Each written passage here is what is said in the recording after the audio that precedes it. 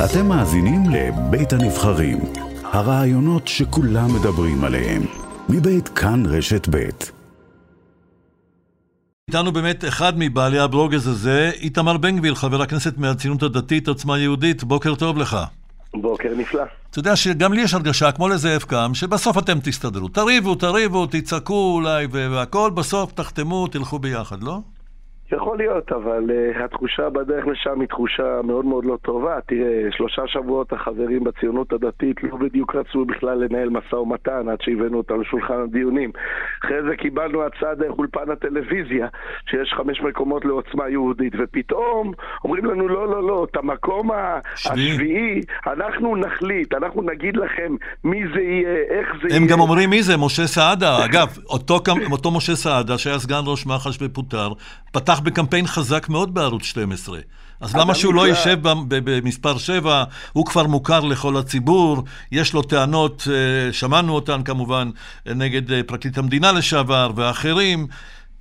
אדם נפלא, אבל אני קצת לא מבין איך יכול להיות שאומרים לנו זה המקום של עוצמה, שוב, באופן חד צדדי, דרך הטלוויזיה, ואחרי זה אומרים לנו לא, אנחנו נקבע לכם מי יישב שם. אני מאוד מעריך את משה סעדה. במקום השביעי של עוצמה יהודית אמור לשבת אדם בשם אלמוג כהן. לא, במקום של הרשימה המאוחדת, לא של עוצמה יהודית. נכון, אמור לשבת אלמוג כהן, יושב ראש הוועד להצלת הנגב. נכון, הוא מסורתי, נכון, אין לו כיפה על הראש, אבל זה בדיוק מה שאני רוצה. זה מה שמפריע לסמוטריץ, שאומנם שאין לו כיפה למרות שהוא מסורתי? אני לא יודע, אני כן יודע דבר אחד. זה מה שאני רוצה. אני רוצה מישהו מהפריפריה. אני רוצה מישהו שידבר לכלל ישראל. אריה, אנחנו הולכים בבחירות האלה לבקש את האמון של הפריפריה. אנחנו הולכים בבחירות האלה לבקש 10 מנדטים שלא הצביעו מתוך הפריפריה ולהגיד להם בואו אלינו. אז אין לנו מקום לאדם מסורתי ברשימה. אני חייב להגיד, בחזון שלי, ולכן עוצמה יהודית כל כך גדלה בשנה האחרונה, יש מפלגה לכולם, מפלגה לחיילים ונשים ומסורתיים וחרדי, כולם ביחד. והרעיון הזה, הכיוון הזה שמכתיבים לנו ואומרים לנו אגב בצורה פטרונית, אתם תמנו את ההוא ואת זה, ואיך אמרה אתמול אחת המתמודדות בציונות הדתית, רק ציונות דתית קלאסית. רק מה זה ציונות דתית קלאסית? אני חוזר בתשובה, אני נקרא ציונות דתית קלאסית או לא נקרא ציונות דתית קלאסית?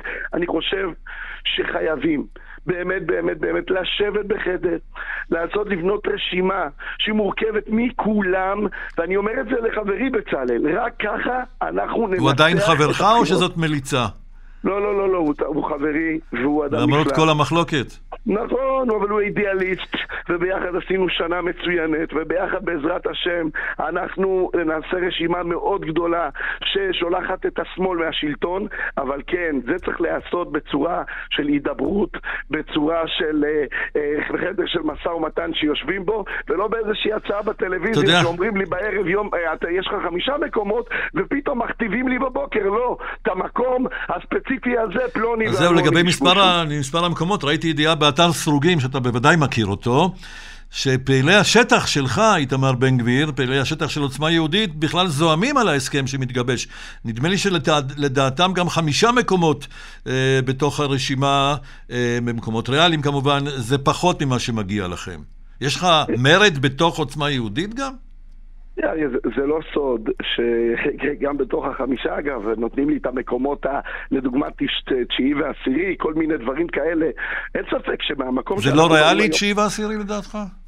עם סמוטריץ בראש, כי איתך לפי הסקרים הייתם מקבלים יותר אפילו.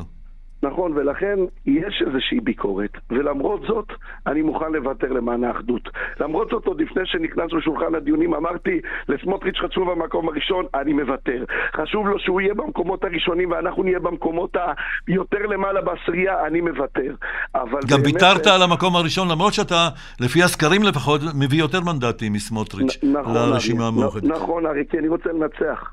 אני רוצה לנצח את השמאל, אבל יש גם גבול, וכשאתה מרכיב רשימה שבסופו של דבר עוצמה יהודית היא המפלגה הגדולה ודוחק אותנו לפינה, ובסוף גם אומר לנו גם את המקומות שנותנים, את זה אנחנו ניקח מכם, אז זה טעם רע, ככה אי אפשר לנהל משא ומתן. ואתה שוקל ברצינות עדיין לרוץ לבד, או שזה רק איום ככה כדי להושיב את סמוטריץ' ולהביא אותו חתימה להסכמה. צריך להגיד לבד, מבחינת עוצמה יהודית, צריך להגיד את האמת, ריצה לבד יכולה רק לעשות טוב. רק לעשות טוב, אבל, וכאן האבל, חס ושלום, אם החברים האחרים לא יעברו את אחוז החסימה, זה נורא והיום. ולכן, אני עדיין חותר כל הזמן למפלגה לגדולה, לרוץ ביחד, אבל בהגינות, בשוויון, ולא בלדחוק אחד את השני.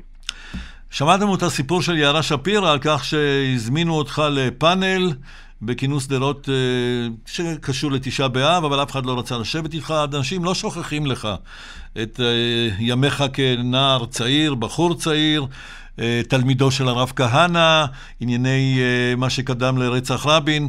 אתה עדיין לא מצליח להתנקות מהכתם הזה, איתמר בן גביר. אריה, אני עברתי על שמות המשתתפים וגם דיברתי עם חלקם. אמרו לי מה פתאום, היינו בשמחה רבה יושבים איתך. מסתבר שמי שהחליט שלא ישבו איתי היה שי פירון, שהוא מנהל את כל העסק, והוא החליט פתאום להדיר אותי. ואני חייב להגיד לך משהו אחד. מדברים על אהבת חינם, מדברים על דמוקרטיה, מדברים על קבלת האחר.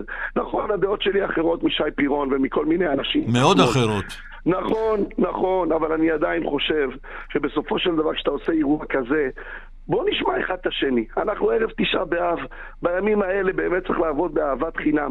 בואו נשמע, יש בינינו מחלוקות, זה בסדר, אבל בסוף אנשים אחים אנחנו. וכשבא אדם ואומר לא, אתה לא תהיה כי אתה בן גביר, אני אגיד לך... יש מי שלא קונה את הטענה שלך שהשתנית, שהתמתנת, אל תגידו ערבים, מוות לערבים, תגידו מוות למחבלים.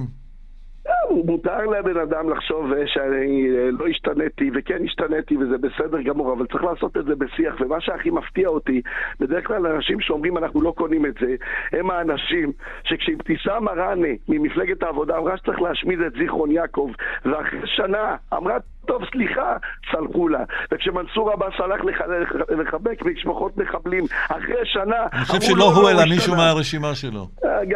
גם הוא אריה, עזוב, לשמאל הישראלי מאוד קל לסלוח לזה ולמחול לזה, אבל מה שאיתמר בן גביר לפני 27 שנים שהחזיק סמל או תלה תמונה של דוקטור גולדשטיין לפני 17 שנים, על זה אין מחילה, אין סליחה, אין כפרה.